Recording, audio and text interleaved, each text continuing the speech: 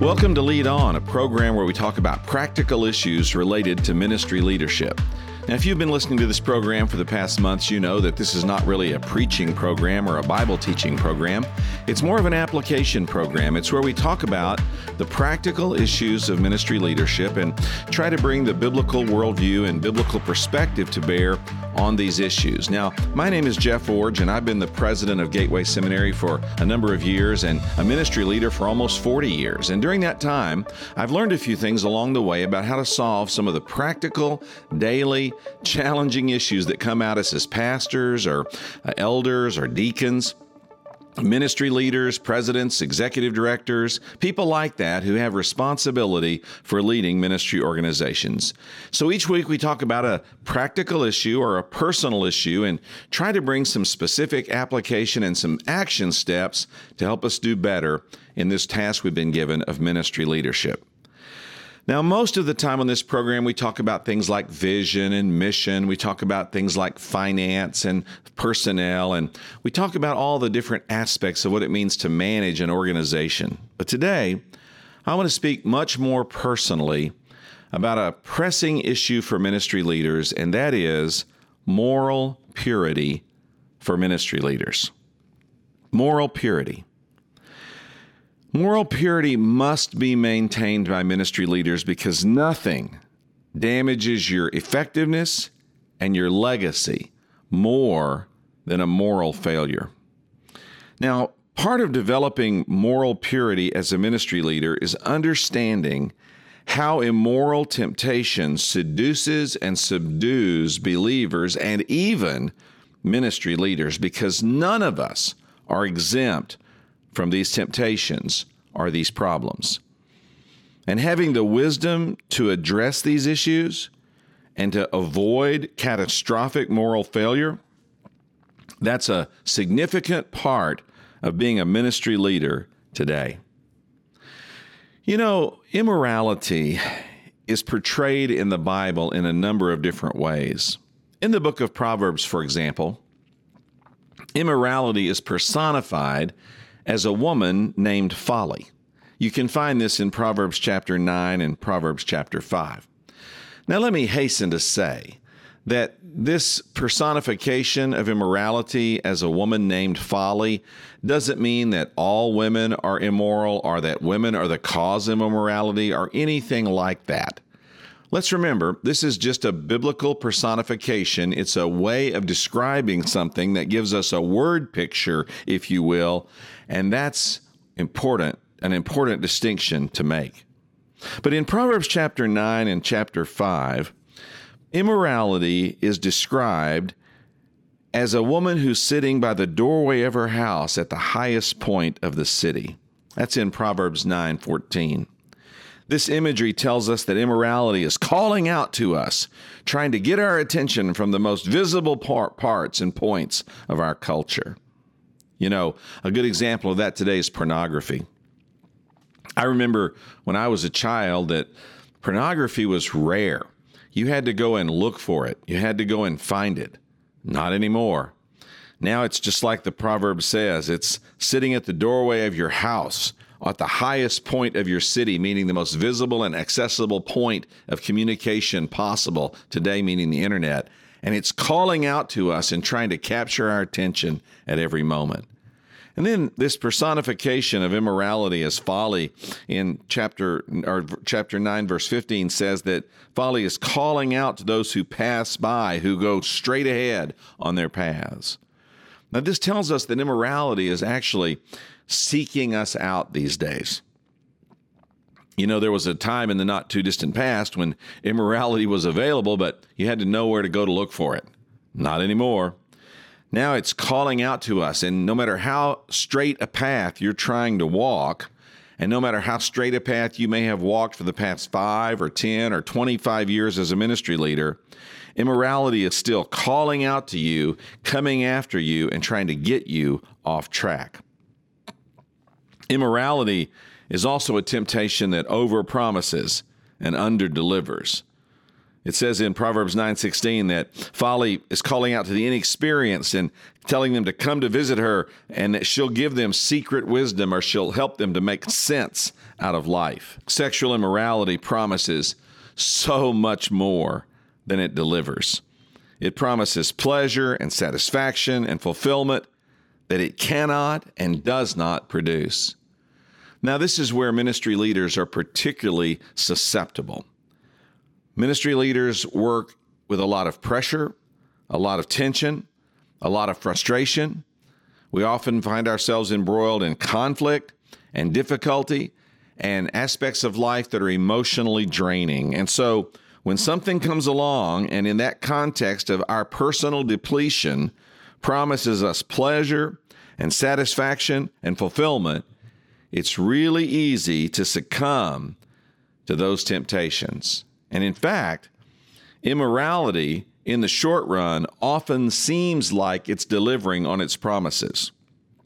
In the early days of every immoral relationship, there's a heady rush of infatuation and the raw pleasure of unleashed sexual energy, and all of that new awareness and new sharpness and supposedly new insight seems to bring about a sense of fulfillment and satisfaction, but frankly, it's a false pleasure. It's false insight. It's false hope. It's a sham perpetuated on the unwise.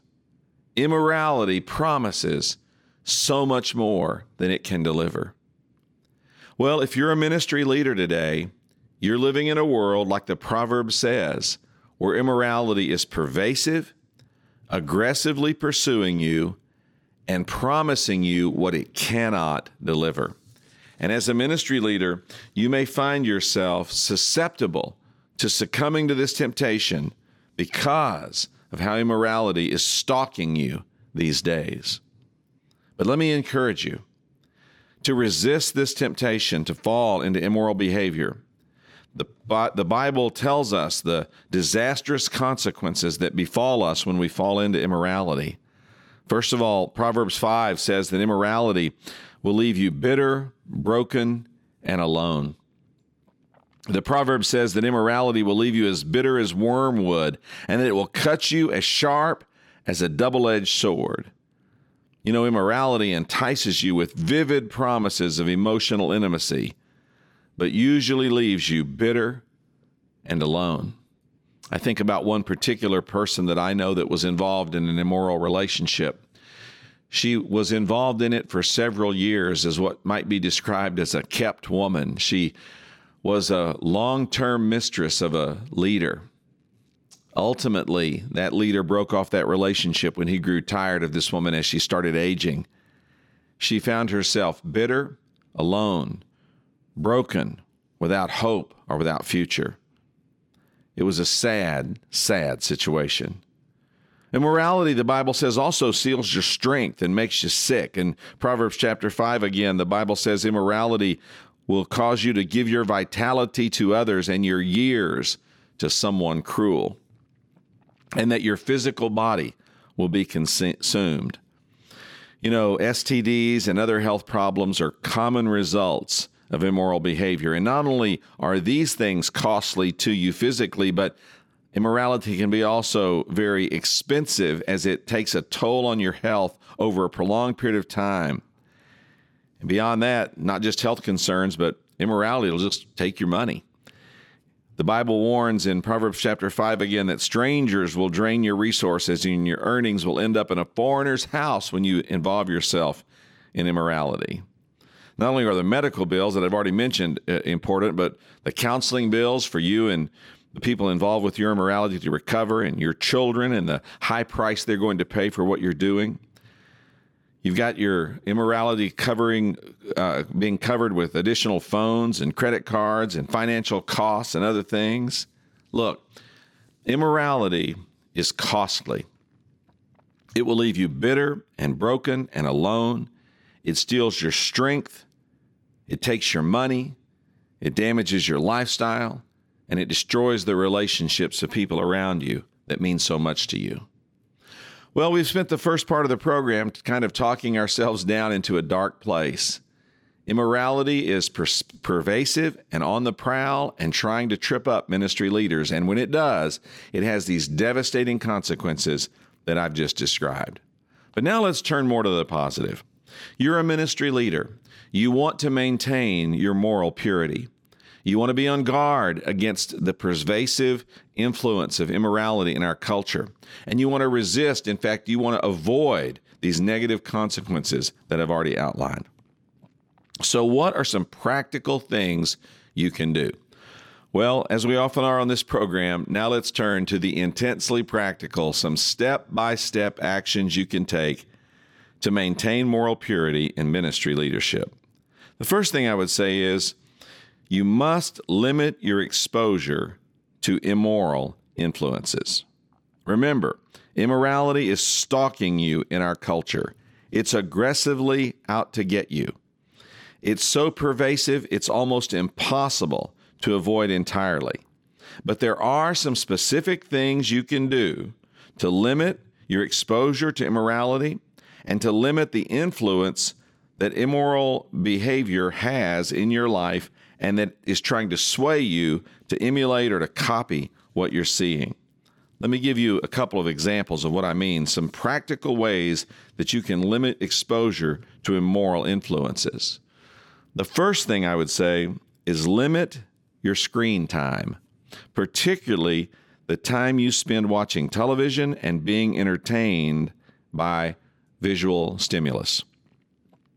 Now, this is going to sound so old-fashioned and so out of date that you'll think I must have been born in a different era entirely. But the first year my wife and I were married, we decided not to have a television.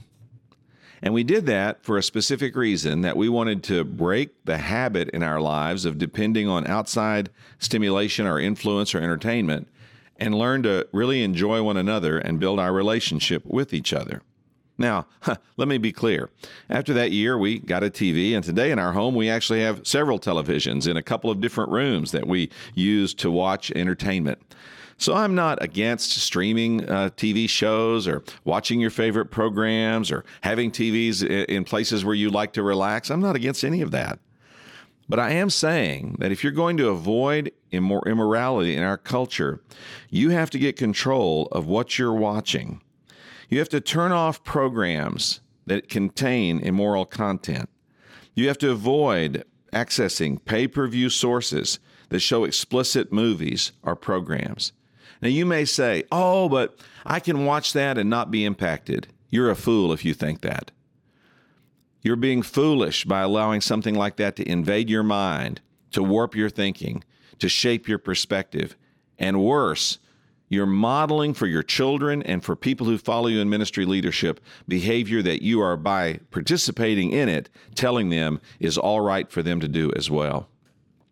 You have to limit your screen time, particularly what you intake in terms of television programs, streaming video, and other aspects of entertainment that come into your life. And then I'll take it another step, and that is you have to carefully monitor the kind of movies you consume.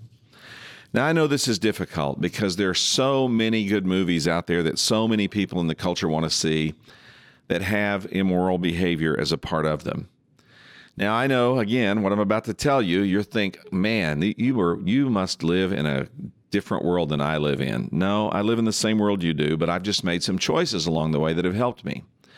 But I made a choice about 40 years ago that I wasn't going to view R-rated movies. Now, you may say, well, that's just too legalistic. No, legalistic is when I tell you that you have to do something to follow one of my rules. That's legalism. It's conviction when you make a rule for yourself and follow it. That's not legalism. So I'm not telling you you have to follow my legalistic standard. I'm just telling you what I did and what a difference it's made in my life. For the past 40 years, I've avoided going to R-rated movies, particularly seeing those that had any kind of immorality, nudity, or sexual activity in them. And what I've done because of that is spared putting in my mind hundreds, if not thousands, of scenes of sexual activity that would have warped my thinking about moral choices. I have avoided hundreds, if not thousands, of scenes of sexual activity that would have tempted me, shaped my thinking, jaded my perspective, and lowered my defenses. I've also avoided a lot of different images that would have tainted my own understanding of my sexual relationship with my wife. Now, this has been a difficult choice over the years because, frankly, I'm sure I've missed out on a lot of good entertainment, but the trade-off's been worth it. The trade-off of not filling my mind with all kinds of visual imagery about immorality and the impact that would have had in my life has been worth it to have given up experiencing some forms of entertainment over the years. And then I would say a third way to limit your exposure, not limit your screen time, limit your movie time, and third, get control of your internet use. Now, there are a number of ways you can do this. Some people only use the internet in public places. That's a good step. Some people put filters on their computer and ask someone else to control the password so that they can only get into the computer in a certain way and at a certain time. Some people use a program that automatically communicates every website they visit to an accountability partner. I've used those in the past, and I've actually been the accountability partner for some other guys who've used them in the past. Here where I work, our IT department has access to my computer at any and all times, and they know every single place I've ever visited and every single thing I've ever done. And because of that, I have a pretty strong conviction about what I look at and what I don't, because I know I'm being held accountable for it here in my workplace and here in the ministry organization I lead. So one of the most prevalent ways that immorality worms its way into the lives of ministry leaders is through online pornography and accessing immoral or illicit material online. So get control of your internet use. Now, what I've said so far is 3 things you can do to limit your exposure to immoral influences. Get control of your TV time, get control of your screen time. Second, get control of your movie time, what you go to theaters and see. And third, get control of your internet use. Now, we go back to what the Bible said at the beginning. Immorality is stalking us in our culture. It's coming after us. It's trying to worm its way into our lives, jade our thinking, shape our behavior, and trip us up in such a way that we make a bad choice in a weak moment. And so if you're going to resist this, you're going to have to do the things that are required in this culture today to resist the pervasive influence of immorality. And the first thing you can do is limit your exposure to immoral influences by getting control of your screen time, your movie time, and your internet time.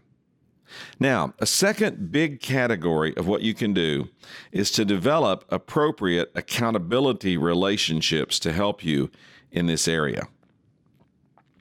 This means developing accountability relationships with people who care about you, who know you better than you even know yourself, and are willing to confront you when you're wrong. Now, too many people think of accountability relationships as formal and sterile groups that just meet to grill each other. And while formal groups are helpful, other kind of relationships can be just as motivating toward moral purity. So, when you're developing accountability relationships that help you in this regard, yes, it might be possible to have a formal accountability group that meets from time to time, or a formal accountability partner that meets with you regularly. But there's also some other kinds of relationships that might be helpful. One thing is to have transparency with a few close same-sex friends. Now, these are platonic or professional relationships. These are relationships that you have with other men or other women, same-sex relationships that help keep you on track. These are people who know you well enough to point out to you if they see you drifting, to ask you questions about aspects of your life that they may have concern, or to even make some strong statements to you, if necessary, to get you back on track. I have a friend like this.